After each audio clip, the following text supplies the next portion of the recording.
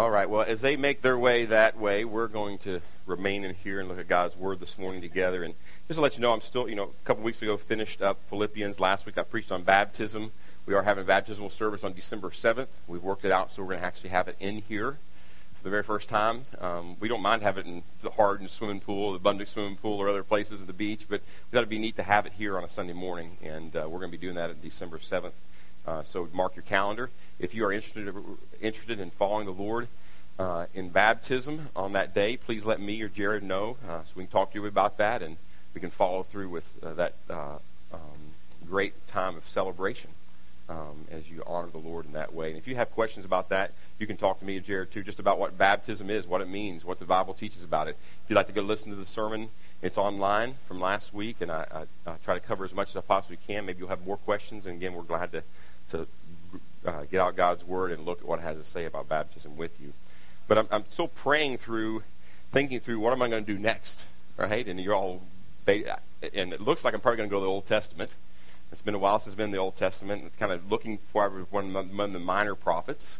So excited about that, getting the prophets. And with that, I'll be able to hopefully give you some backdrop so that as you read any of the prophets, you'll be able to put them in the right context and not misinterpret them, which happens so often with the prophets. We forget where they are. We just kind of in the back of the Bible, back of the Old Testament, they're sticky pages, and we don't read them a lot, and we don't really see how they fit into history, so I'm going to try to do that as well. But in the meantime, probably do a few Psalms leading up to Thanksgiving time, and Jared and I will be talking about maybe something we're going to do in December as well. So probably won't start a new exposition of an entire book until the first of the year. So you guys keep praying. If you got one of those Old Testament prophets or kind of your favorite devotional material, just let me know, and maybe we'll go there. I doubt anybody this for some of your favorite devotional material, but hopefully after we go through it, it will be, because they are exciting. But I thought this morning we'd take a look at a passage of Scripture that's probably ministered to me more times in a greater way than any other passage of Scripture. And that hasn't. Sometimes one passage of Scripture will minister to me just as great as this one does, but not as many times as this one has in my life. So we're going to look at James chapter 1, verses 1 through 8. Now, let me ask you a question. 5.5 years ago, I began the study of James. It was April, 5.5 years ago. I went back and looked.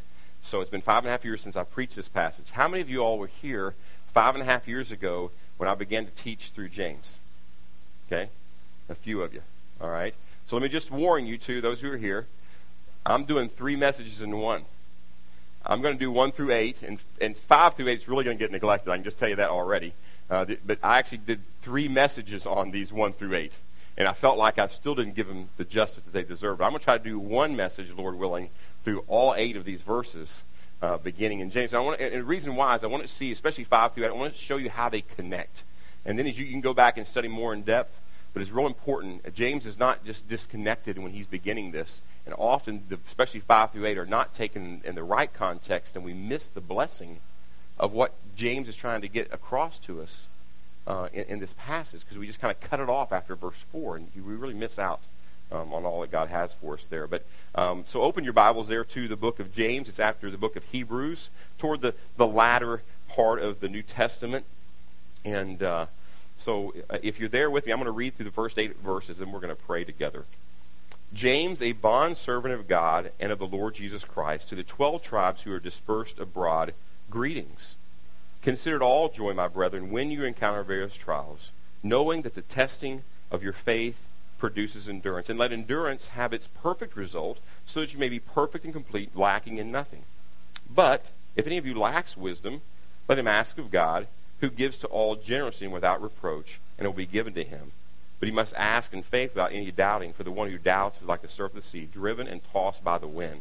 For that man ought not to expect that he will receive anything from the Lord, being a double-minded man, unstable in all of his ways. Let's pray. Well, Lord, we come to our time of public worship together as your people, where we look at your word. We listen to your voice that comes from your word, and Lord, we pray, Lord, you would make our hearts acceptable to your word, that we would receive what you had to say to us this morning. Lord, that you would change us where we need to be changed, challenge us where we need to be challenged, comfort us where we need to be comforted, encourage us where we need to be encouraged. And Lord, you know where we all are And we pray that you would take your word and minister it to each of us in just the right way. We trust you to do that now in Jesus' name. Amen. Well, when I think about trials, one of the first people that always comes to mind, because it's related to another thing in my life, is a guy named Horatio Spafford. You ever heard of Horatio Spafford? Many of you all have. Spafford had many peaceful and happy days, lived in Chicago, successful attorney in Chicago. He was a father of 4 daughters. He was an active member of the church. He was a loyal friend and supporter of D.L. Moody. We have Moody Bible Institute in Chicago, which is named after D.L. Moody, a tremendous evangelist in the United States and even traveled overseas. But he was a great friend of D.L. Moody. Then some things began to happen that were very difficult for Horatio Spafford. Just some calamities in his life. Starting with a great fire in Chicago, 1871, wiped out his family's extensive real estate investments they had all over Chicago. And when Mr. Moody and his associate Ira Sankey left for Great Britain for an evangelistic campaign, Horatio Spafford thought it would be good to go and accompany them and take his family just for a vacation. They'd had such heartache and hardship for a few years. So he said, I'm going to take my whole family over there, and we're going to go to this evangelistic meeting. But something came up, and it detained him, a business thing, and he sent his wife and his 4 daughters over to Great Britain ahead of him. He was going to meet back up with them.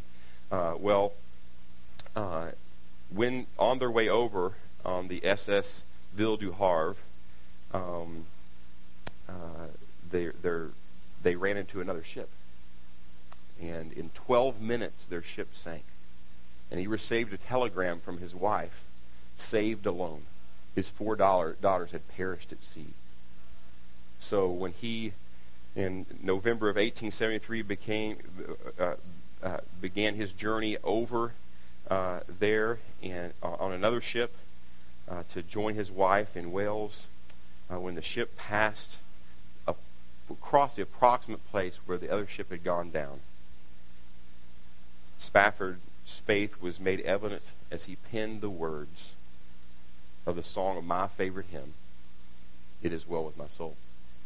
And the first verse says, when peace like a river attendeth my way, when sorrows like sea billows roll, whatever my lot thou hast taught me to say, it is well with my soul. Now, what would cause a man who just lost his 4 daughters and many things before that say in the midst of these sorrows that are dwelling up in his life, cause him to say it is well with my soul? Well, probably many things, but I believe with all my heart that Horatio Spafford understood the truths in the first part of James, and that these principles and these truths from the Word of God sustained him not only then but through the rest of his life to continue to serve the Lord and be able to say in the deepest and darkest hours of his life, it is well with my soul. I believe that. And I believe this morning, even if you've studied this passage before, if you haven't, the truths here can sustain us in the deepest, darkest hours of our days. I'm telling you, this passage, as I said, has ministered to me personally more than any other passage in all of Scripture. Multiple times. I could tell you story after story. And I know the Lord, I had a pretty easy life, really. I didn't have a lot of heartache growing up. My grandparents lived into their 90s. I didn't lose my grandparents, just both of them just a few years ago, but all 3 of them that were living when I was born and when I was here. I didn't have all these difficulties really come in my life. And then I went to college, and there was difficulties, different kinds of trials, and I was challenged to memorize the book of James because it would make me a better student. I don't know if that was the greatest motivation, but I memorized the book of James. And it seemed that at every turn, every 6 months, there was some kind of trial. And I'm thankful I memorized the book of James. And I've never forgotten these verses and how they minister to me. My prayers will do the same to you this morning. So that's why these verses this morning. And I also would say that in this past year, there's been a lot of I've encountered various kinds of trials in the last year, as James calls them. And I just need to be reminded of this truth myself. I needed my heart to be renewed and be encouraged and be challenged to do what God has to say, and my prayer is that you will as well. So that's what we're going to do this morning. We're going to look at these first 8 verses, and as we look at this, we're going to look at 3 big truths. When I did this, the outline was super long and detailed. It's not going to be real super long and detailed because we don't have time this morning, but there's 3 major truths, important truths here in these 8 verses concerning the test of trials, in order that we might handle trials in a way that honors the Lord and get the most out of them. So let's begin there in verse 1. James, a bondservant of God and of the Lord Jesus Christ, the 12 tribes who are dispersed abroad, greetings. I preached on that verse for 30 minutes last time. I'm going to give it 30 seconds this time, okay? James, a half-brother of Jesus. Half-brother of Jesus because they had the same mother but not the same father. He writes to mainly Jewish followers living outside of Jerusalem who were dispersed and scattered because of the persecution under Herod Agrippa in Acts 12. You can read about that later if you want to write that in Acts 12. This gives us some context. These people had trials from within and from without. And they were immature in their faith, and you see that as you read the book of James. And they needed instruction how to become mature in dealing with trials. And so he starts with trials. There's other things he deals with as well with maturity for these believers. So the first thing James tackles, told you 30 seconds right there, record for verse 1. All right? The first thing he deals with concerning trials is, and the first truth we want to look at here in this passage is the response to trials, the proper response to trials. How do you respond to trials? When trials come your way, when difficulty comes your way, how do you respond to those trials? Now, we'll see this later. There's big and small trials, and I can just tell you this that last Monday when I got the call that my surgery was going to be postponed, I was a little frustrated, wasn't I, sweetie? And she saw my frustration, and she lovingly rebuked me as my wife. She didn't rebuke me, but she did. She said, "Sweetie, the Lord knows what's going on. He's in control of this, and obviously He doesn't want you to have this tomorrow." I didn't want to hear that. No, I want it tomorrow. I planned my whole week around this thing. And and maybe this is why I need to preach this thing, to remind me that this is all the Lord's deal, and He wants me to grow through this. He wants to do something in me in this. So I can tell you right now, your pastor blew it on Monday for about 30 seconds there. I was just not in a good heart, and to my loving wife, empowered by the Holy Spirit, I'm sure, reminded me how I needed to respond to trials. But many people respond in anger. They respond in bitterness. They give up. They complain. They respond with fear. They respond with surprise. They respond with depression and denial, on and on and on. Well, how would James call the original recipients of this letter to respond to trials? How would he do it? Well, we find our answer there in verse 2. Consider it all joy, my brethren, when you encounter various trials. Now, that seems an odd way to exhort someone in the midst of their deepest, darkest trial in their life. Consider it all joy, my brethren, when you encounter various trials. Are you kidding me, James? And I love what Kent Hughes, he's a pastor, retired pastor, College Church of Wheaton, up in the Chicago area. He says this: "How nice, a letter of encouragement from Pastor Wacko." I love that. And if you don't see where James is going, that's exactly, are you kidding me? Respond with joy in the midst of my trials? I mean, you've lost it. Well, on the surface, it almost seems cavalier that James would write this. But as we study these verses and the ones following, we discover that James is not Pastor Wacko, nor is he cavalier, and he's not promoting giddiness. Not at all. So let's look at this first phrase here in verse 2. Consider it all joy. The first thing, we must understand that this is an imperative. This is a command. This is not an option. It's a command. James commands them, empowered by the Holy Spirit, to do this, to consider it all joy, to consider it pure joy, your translation may say. Since this is the case, then what in the world does it mean to consider it all joy? What does that mean? Well, let's look at the meaning here of the words that contain this phrase. The word consider, or the word count, your translation may say, it means to regard as. It's a mental evaluation adopted as a result of due deliberation. You've looked at the situation. You've made a mental evaluation. You've made a conscious embrace of the situation. So James is saying that we need to make a deliberate decision to embrace the trials that God brings our way with an attitude of joy. Now, is that even possible? Is that not possible? Well, obviously you'd say, well, it's possible because he commands us to do it, right? And we also should know it because we just studied the book of Philippians. And Paul, when he's writing to this church at Philippi, in prison, uses the word joy 7 times and the word rejoice 8 times in his letter to the church of Philippi.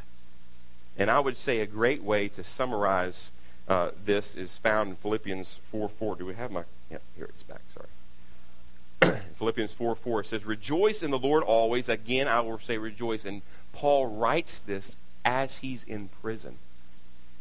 So, can you rejoice? Can you consider it all joy when you encounter various trials? Yes, first of all, we know we can because we're commanded to do it.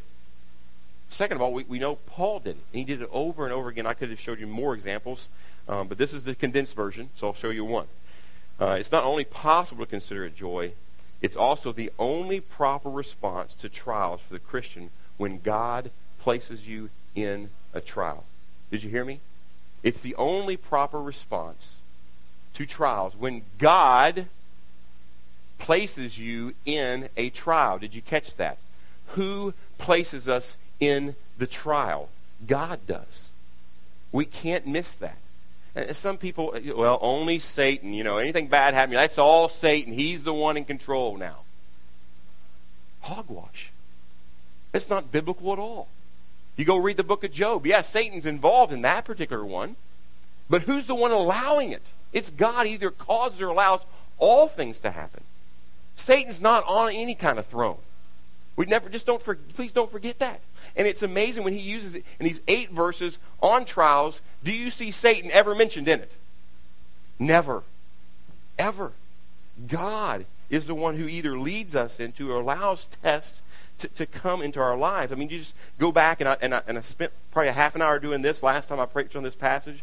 But you go back in the Old Testament. Abraham and Isaac, right? When he says, offer up your son Isaac, and the beginning of the chapter said, God tested him. Who tested him? God tested him. You go through all the wilderness wanderers and Israelites over and over, and God tested them. Who tested them? God tested them. God is the one in control of trials.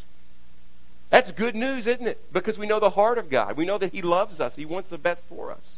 So God is in control of trials. We cannot miss that. Now, knowing that God is the one in control of trials, it gives us a clue that God's got a purpose, right?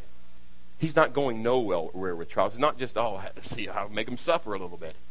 This will be fun. No, not at all. And if that's your view of God, my prayer is that your view of God will change. That is not why he puts us through trials. And we're going to see this purpose in verses 3 and 4 in just a few minutes. But whatever, whether we know the purpose or not, just knowing that God's involved should bring us comfort. Now look at the words all or pure joy. The word all means suffering is not the occasion for all the joy there is. Now, all the joy you have in your life, it should all well up in the midst of suffering. That's not what he's saying. Okay? But its joy should be the only reaction, not mixed with others, to suffering. The word here, pure or all, is unalloyed. It's not mixed with other things. So it's singular. It's not joy and, it's joy. And he's saying it's a singular focus in the midst of trial, joy. Now notice the phrase, my brethren, or your translation may say brothers. It's a term for Christians. He commands them in love as a friend. He doesn't come in with the attitude, well, suck it up, you bunch of wimps. Can't you handle the trials? Come on. Just pull yourself up by big sticks and get through it. No, he doesn't, and we shouldn't either. When people are in the midst of trials, that's not should be, oh, come on, God's involved in this, you'll be okay. No. There's a love. He tells them the truth, but it's in love, and it's just compassion here, not as a jerk. It's the best word I could find. That's the only other way to do it. Either as a jerk or you do it in the power of the Holy Spirit. 2 different ways. Let's turn our attention here to the last half. When you encounter various trials. Notice that word when or whenever. Notice it doesn't say if you encounter various trials. There's another word here that strengthens this word when, and it's the word encounter. Your translation may say face or meet or fall into or experience.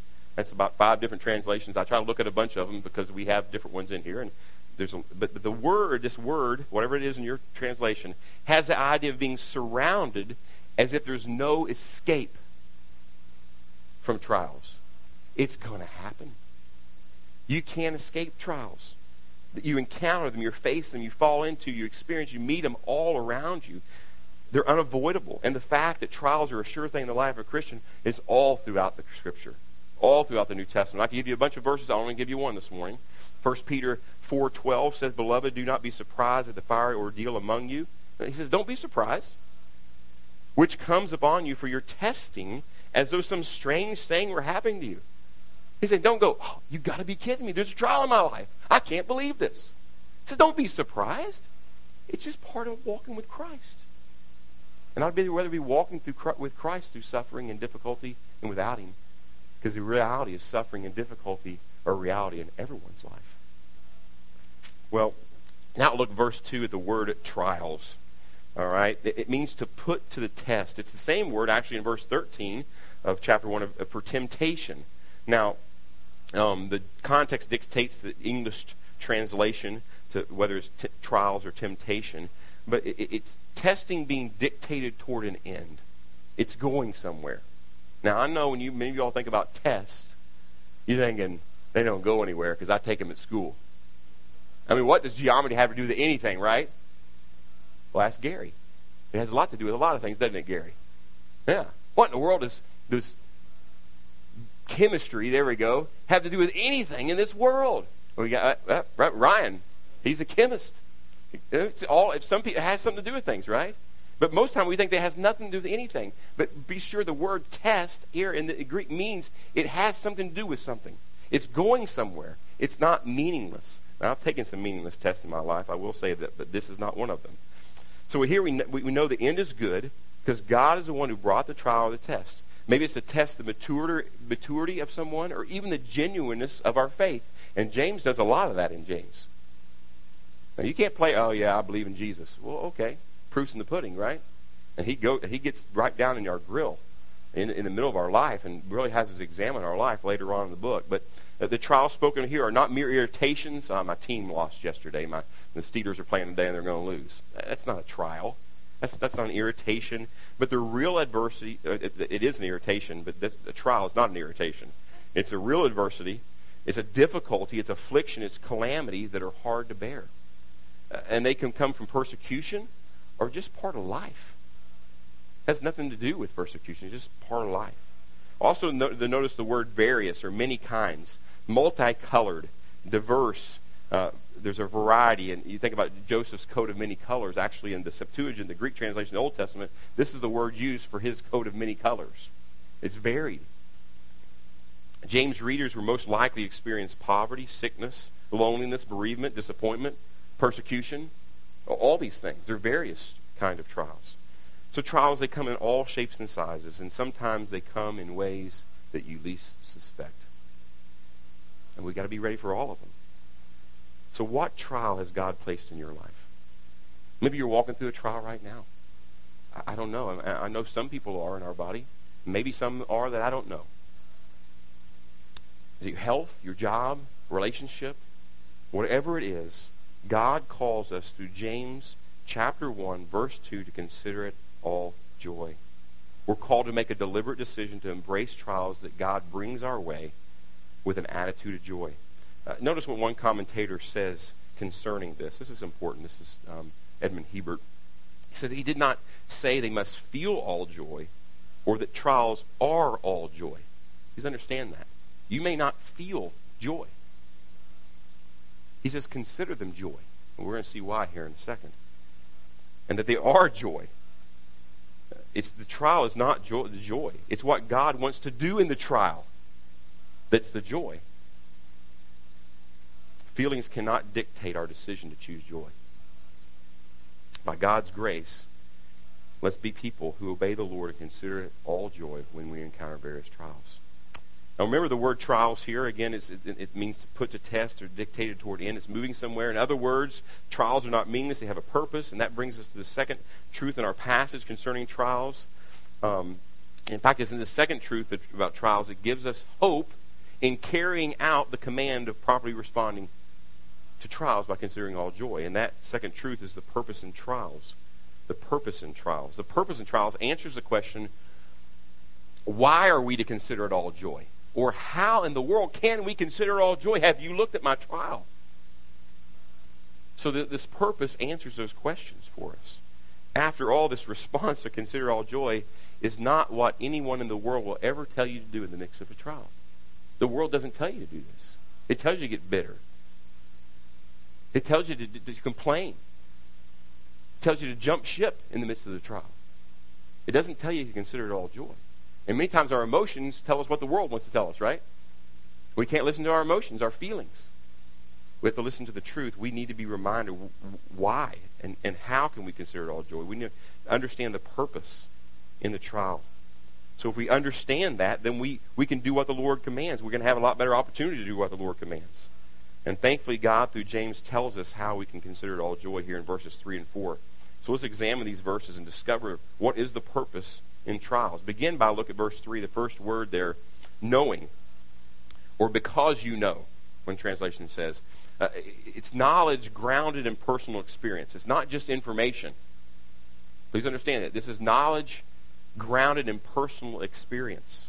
The word's also in the present tense, which points to the fact that they were not ignorant of the truth being taught here. He says, you know. You know.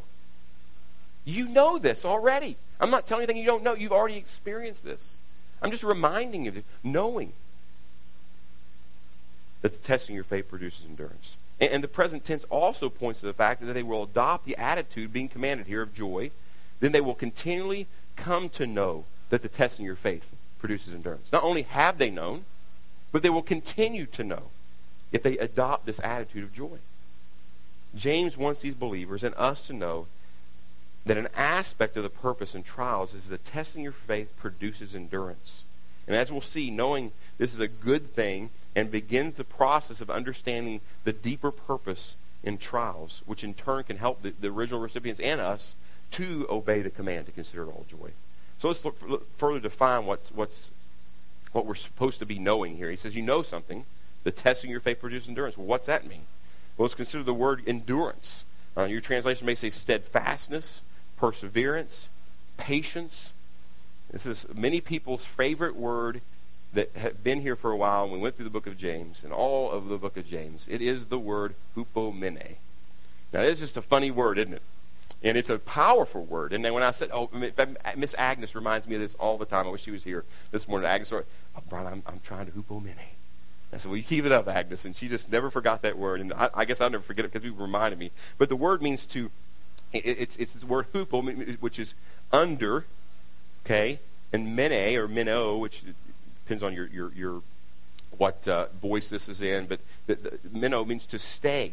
So to stay under, abide, remain under is what this word means. It's being under a heavy load and resolutely staying there instead of trying to escape the load. Edmund Hebert also gives a great definition of this word. It's that tenacity of spirit which holds up under pressure while awaiting God's time for dismissal of the test or for his reward. Another good word to help describe endurance, I think, is toughness. It's the quality of being able to tough it out instead of quitting. That's really what it is. Now, I shared this illustration before 5.5 years ago, and I'm going to share it again because I think it's one of the best illustrations, at least for me, to understand what is hupomene. What does it mean? Develops endurance to perseverance. What does that mean? Now, I used to lift a lot of heavy weights, and I don't do that anymore. Obviously, my shoulders are falling apart. I can just barely lift James without pain now, right? But he's getting bigger, but he's not a heavyweight, I'd say. But with that, I'm always fascinated. I knew how much I could lift, and it was a lot, but I would like these guys, the world's strongest men. I mean, they've got buildings and stuff. These guys are unbelievable, and I enjoy watching that still, don't I, sweetie? Ever since we've been married, I mean, around Christmas time, they replay all of them like all that you've seen it. It's unbelievable. These guys are just massive. There's one guy now in the United States. He's 6'9". He's 420 pounds. It's just he could never fit through that. They're just huge. It's just all muscle. And they just lift. One of my favorite things that they do is they do the car walk, and they do it every year. And they get underneath this car, and I don't know what it weighs. It may weigh 2,000 pounds. It probably weighs 2,000 pounds. So they get in, they strap in, they stand up. It has no bottom in it, and they carry this thing like 60 meters or something crazy, like 2,000 pounds on their back. Now, you can see some of them start to wobble, the small guys that weigh 350, and they begin to wobble, and then some of them can't make it all the way. And they don't hupomene. They don't remain under the weight all the way to the end. And some of the guys, they do. They remain under the weight all the way to the end. And that's the picture, that we remain under the weight all the way to the end. That's what it means to hupomene. That's what it means to develop endurance, to persevere. That's the picture, and I'll never forget that. You may not either. Now, we do want to be able to bear up under the weight, not of a car, but of a trial, a heavy load, and resolutely stay there while you wait for God to lift it. If so, then you know what it is that will begin to produce endurance in you, what will begin to produce this quality of hupomene, the quality of endurance in your life. Look with me now at this word, testing. A means or instrument of testing to purify or refine. It explains the purpose of trials mentioned in verse 2. And this word was used when referring to refining of silver or gold. Guess what's involved in refining silver or gold? Fire. James says this fiery trial, right? Fire is involved. And it burns the dross away, the impurities, to purify the gold, to purify the silver. And notice again in verse 3 what is being tested. What this fire is doing, what it's testing. It's your faith that's being tested. He's implying that these are believers. He's referring to their faith in Christ. So trials are meant to test our faith in Christ for the purpose of burning away the dross and impurities in our life. As one person put it, trials work for the believer, not against him. Isn't that good news? The trials work for us and not against us. It's important that we be reminded again that it's God that places these trials in our life for the purpose of testing our faith. And since God is the one who tests us, we know he does it for our good. And in fact, God doesn't only bring the test, but he gives us the grace to endure. Isn't that amazing? God, he gives us something just impossible to do, considered all joy, and then he gives us the grace to do it. You see this in 1 Corinthians 10:13. No temptation, and I have this in parentheses there, trial, because it's the exact same word. Okay? No temptation has overtaken you, but such is common to man. You're not the only one going through it. And God is faithful, who will not allow you to be tempted beyond what you're able, but with a temptation will provide the way of escape also, so that you will be able to hupomene it. It's a word, endure it. God tests us, produce endurance, and then ensures that we will endure. You can't beat that anywhere. That's unbelievable. He wants to produce this in us, and he assures that it will happen in us. Now notice the next word in verse 3 that helps us understand the purpose of trials. Produces, or develops, or worketh, the King James says. It means to work out until it's accomplished. It produces, it's also in the present tense, indicating this is a process. It's not instant, boom, you got it now. Not at all. It's a process. It takes time.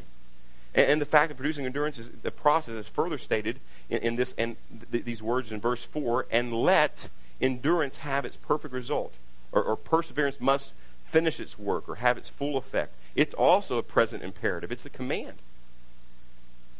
And he reminds them that in this present imperative, to let endurance have its perfect result. I love that. Let. You got. There's an action here you need to take. You got to let it. It's a warning not to allow the chain of events to be interrupted to produce endurance. Don't cut it off. Don't jump ship in the midst of the storm. Stay on the ship. Remember, Paul told these people he's going to Rome. The ship they're going to run into a ground and they're all going to die and they're wanting to jump ship. He said, if anybody jumps ship, we all die. Nobody will be survived. You stay on the ship. And James is saying, stay on the ship. Let it have its perfect result. If you drop the class now, guess what you got to do to graduate? You got to take it again later. So you might as well stay in the class. The dangers of interrupting the process are illustrated by the boy who found a moth cocoon. He notices that there's a little hole in the cocoon of this moth. And it was struggling to get out. So he thought he would come along and he would open the hole up a little bit more so that that moth could get out. And sure enough, it was a lot easier for the moth to get out. But it fell straight through the ground and couldn't fly anymore. couldn't fly because it didn't struggle to develop the strength in its wings to be able to fly. He thought he was doing a good thing, and sometimes we think we're doing a good thing. Hey, if I can just get out from all this difficulty, I'll be better. You won't. You're short-circuiting what God wants to do in your life when you do that. We don't want to get out from that. And he makes sure he stresses the fact that the work of developing endurance is a process, not an instant accomplishment that we must, and where we must interrupt the process. Now, unfortunately, we don't like to hear that, do we? We want instant now. We got fast food, right? We got faster internet. Who would ever want to have dial-up now, right? Who would want to wait for that? Right? We got fast everything. We don't want to wait for anything. We want it all now. Remember, it took Abraham. He waited and endured 25 years for Isaac to come. But Moses basically endured for 80 years before he was used of God. 80 years. 2 periods of 40 years. And soon after Apostle Paul becomes a Christian, the Lord sent him away to Arabia between 13 and 17 years. 13, 17 years, he puts Paul on the shelf before he uses him. Wow. I don't want to wait for that. And aren't you glad the Lord Jesus Christ let endurance have its perfect result? Look what it says in Hebrews 12, 1 and 2. Therefore, since we have so great a cloud of witnesses surrounding us, let's also lay aside every encumbrance and the sin which so easily entangles us, and let us run endurance with the races set before us, fixing our eyes on Jesus, the author and perfecter of our faith, who for the joy set before him endured, hupomene, the cross, despising the shame, and has sat down at the right hand of the throne of God. He endured. He didn't jump ship. Guys, I'm kidding. I'm really not God. I'm not really God in the flesh. I'm getting out of this. Sorry, God, I know that you wanted me to die on the cross, but it's too tough. He didn't. And because he didn't, you and I now can know him as our Savior. We can know the God of all the earth and be reconciled with him because he endured. He didn't jump ship. Do you want endurance that God has designed for you to have its perfect work? Is that your desire? I think we'd all say, yeah, I do. Then know that it will not come from reading a book, listening to a sermon, or praying a prayer. But it will come as we learn to trust God in our trials. Now, all those things might help, and they will help. But it will come. You'll really learn, and you'll produce endurance as you trust God in your trial. Stay in it until he is finished with what he has desired to come. When I notice the phrase perfect result or perfect work or full effect, finish its work. Now, this points to the fact that endurance is not the perfect result. Listen to this. That's not the ultimate goal. It's part of it. It gets us there. It brings about the result or the ultimate purpose in trials. What then is the perfect result of endurance or the ultimate purpose in trials? It's recorded for us in the last phrase, last part of verse 4. So that you may be perfect and complete. Here's the purpose. You want to produce endurance. Why? So that you may be perfect and complete, lacking in nothing. This is the ultimate purpose in trials. And what does it mean to be perfect and complete, lacking in nothing? Well, the word perfect or mature, it doesn't mean a sinless perfection, but instead denotes a maturity, a ripeness, a richness in our life.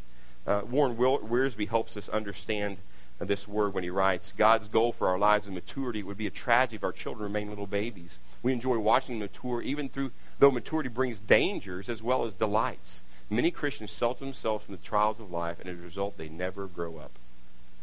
He wants us to grow up, to be mature. So what does it look like to be mature? What does this kind of maturity that James speaks of look like? I believe the following verse is one of many verses that describes this maturity that James speaks of. And it's found in Ephesians 4:13. Until all attain to the unity of faith and of the knowledge of the Son of God, to a mature man, to the measure of stature which belongs to the fullness of Christ. Maturity is Christ-likeness. That's what maturity is. Maturity equals Christ-likeness. He wants to make us more like his Son. And as we endure, as we let endurance through trials have their perfect result, it will make us more like Jesus. I want to be made more like Jesus. So whatever it takes, Lord, whatever it takes, I want to be made more like Jesus. And guess what? He promises he's going to make us more like Jesus. So you can't opt out on the trial. He loves us that much. Now notice the word complete. It's the word wholeness. And this just gives more strength to this understanding of being more like Jesus. It's a well-roundedness that we become more mature in all areas. That's what he's trying to convey here. Not just some. Consider these words. When we think about the word lacking in nothing, which is the next thing, not lacking in maturity or any of the graces of Christian life. Look what Peter writes in 1 Peter 5:10. After you have suffered for a little while, the God of grace, of all grace, who called you to his eternal glory in Christ, will himself protect, confirm, strengthen, and establish you. What a great promise. The ultimate purpose in trials is that we would become more and more like Christ in every single area of our life. So knowing the purpose in trials helps us to carry out the proper response to trials, right? Now, when he says, consider it all joy, my brethren, when you encounter various trials, when we know what's coming next, we can do that. Oh, okay. I'm going to embrace these things with an attitude of joy that are difficult in my life. Why? Because I know what God's going to do in them. He's going to make me more like Jesus. And I want that. So I'll consider it joy, Lord. Doesn't mean that. It means deep down there's this settled peace and joy in our heart because we know what God's getting ready to do. He's going to make us more like his son. I think Jerry Bridges sums up this passage well when he writes, it's not the adversity considered in itself that is to be the ground for our joy. Rather, it is the expectation of the results, the development of our character that should cause us to rejoice in adversity. God does not ask us to rejoice because we have lost our job or a loved one has been stricken with cancer or a child has been born with incurable birth defect. But he does tell us to rejoice because we believe he is in control of these circumstances and is at work through them for our ultimate good. That's why we consider it all joy. He's for us. And when we understand God's purpose in our trials, we'll be able to fully and joyfully and confidently say with Charles Spurgeon, I've learned to kiss the waves that slap me against the rock of ages. I've learned to kiss the waves that slap me against Jesus. That's what he's saying. The call to consider it all joy in the midst of trials and endure because you know that God is using them to conform you more and more image of Christ is not easy to fulfill. Who would say, oh, that's easy. I can do that all the time. No problem. Well, I tell you that, I blew it this week. Probably more than just the other day. And if you're honest, you probably do too. It's hard. It's easier said than done. And the Lord knows that, so he continues to speak to us through James. And this is going to be the quickest exposition of these 4, 5, 6, 7, and 8 than you've ever heard. All right, just because of time. But I want to show you how they connect really quickly, then we'll be done. The prayer in trials. So we have the proper response to trials, the purpose in trials, and now the prayer in trials. It says, but if anyone lacks wisdom, verse 5, let him ask of God. James calls these believers to prayer.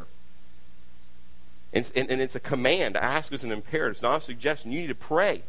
It's also in the present tense, an ongoing prayer. Lord, I need your help all the time. I'm praying.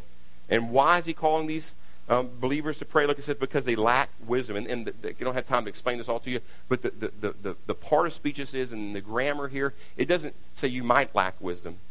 It's actually it's a first-class condition, means you do lack wisdom, and you know it. You need to ask God. Well, in what do they lack wisdom? Notice the last phrase in verse 4, lacking in nothing. Then look at verse 5. But if any of you lacks, see the connection? Wisdom. What kind of wisdom? The wisdom to see trials from God's perspective.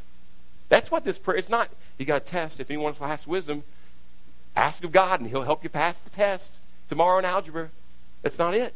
No, it is talking about tests, there's connection, but you ask him wisdom to see the trials, these tests, from his perspective. Amazing. That's the connection. Pray about it. Pray for wisdom. Look what it says, and then it says, and then you ask of who? God. Ask God for this wisdom. And wisdom is just an understanding of how to apply truth. And God gives us the wisdom to apply these things in our life. And then he goes on and says, ask God who gives generously and without reproach. I mean, you think you're a giver? You're nothing compared to God, because no one can outgive God. He's so generous you can't even imagine. He says without reproach. It means this. He doesn't. It's a word to not rebuke. When you come to him, Lord, I'm coming again because I'm really struggling with this difficulty in my life, and I know I'm not seeing how you're seeing it. So help me do that. He didn't go, are you kidding me? You came last week with the same request. Get out of here.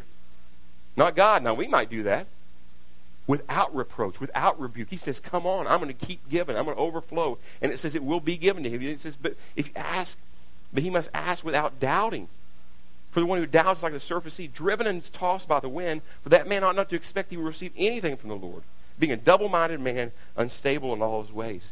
And basically what James is saying here is that when you ask him to give you wisdom to see trials in perspective, expect he'll come through in a big way. Don't doubt him. Don't doubt what God has promised. Don't be double-minded. It means two-souled. That one soul, yeah, I'm trusting your God, but I'm not sure if God can come through. That's not the picture here. The picture is all in, completely focused. Just like God is focused solely on meeting our need in this area, he wants to focus solely on receiving what he gives to meet our need in this area. 5 through 8, there it was. The prayer and trials. I encourage you to study that more. There's some amazing things. I'm flipping through 7 pages of notes right now to get to the bottom. I'm kidding. So how do we respond? How do we respond in trials in our life? And I trust by God's grace it will be considering it all joy. Well, how will we be able to do this? Well, knowing that the testing of faith produces endurance, and let endurance have its perfect results, so you may be perfect, complete, lacking in nothing. Well, that's easier said than done. Well, if anyone lacks wisdom, let him ask of God, who gives generously without reproach, and it will be given to him. There it is. That's how we respond to trials. That's how we can respond to trials. But when you lose this perspective, just keep crying out to God and trust him to come through. Now, the following poem is helpful to remind us of God's purpose in bringing trials in our lives. I love this. I'll end with this. When God wants to drill a man and thrill a man and skill a man, when God wants to mold a man to play the noblest part, when he yearns with all his heart to create so great and bold a man that all the world shall be amazed, watch his methods, watch his ways, how he ruthlessly perfects, whom he royally elects, how he hammers him and hurts him, and with mighty blows converts him into trial shapes of clay which only God understands, while his tortured heart is crying, and he lifts beseeching hands, how he bends but never breaks, when his good he undertakes, how he uses whom he chooses, and which every purpose fuses him, but every act induces him to try his splendor out. God knows what he's all about. God loves us, and he brings us trials because he loves us. And my prayer is you know this wonderful God who gave himself for you, who endured to the end, so that you might be forgiven and free and be made right with his Son. And those of us who have already been made right with his Son, man, don't we have a wonderful God? I stand amazed at the presence of Jesus Nazarene. Right? He loves me so much. How wonderful, how marvelous is his love for me. Let's pray. Lord, thank you so much for your word. Thank you for these amazing practical verses in James chapter 1, verses 1 through 8, that give us hope. Remind us, why are all these difficulties? Why do difficulties just keep springing up in our lives? It's because you love us. And you want to make us more like Jesus. You want to refine us.